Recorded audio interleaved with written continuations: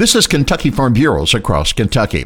Hancock County's Michelle Winchell received KFB's Women's Educational Grant this year. Winchell is a farmer's wife and a family nurse practitioner. I'm now doing a postmaster's to become a psychiatric mental health nurse practitioner.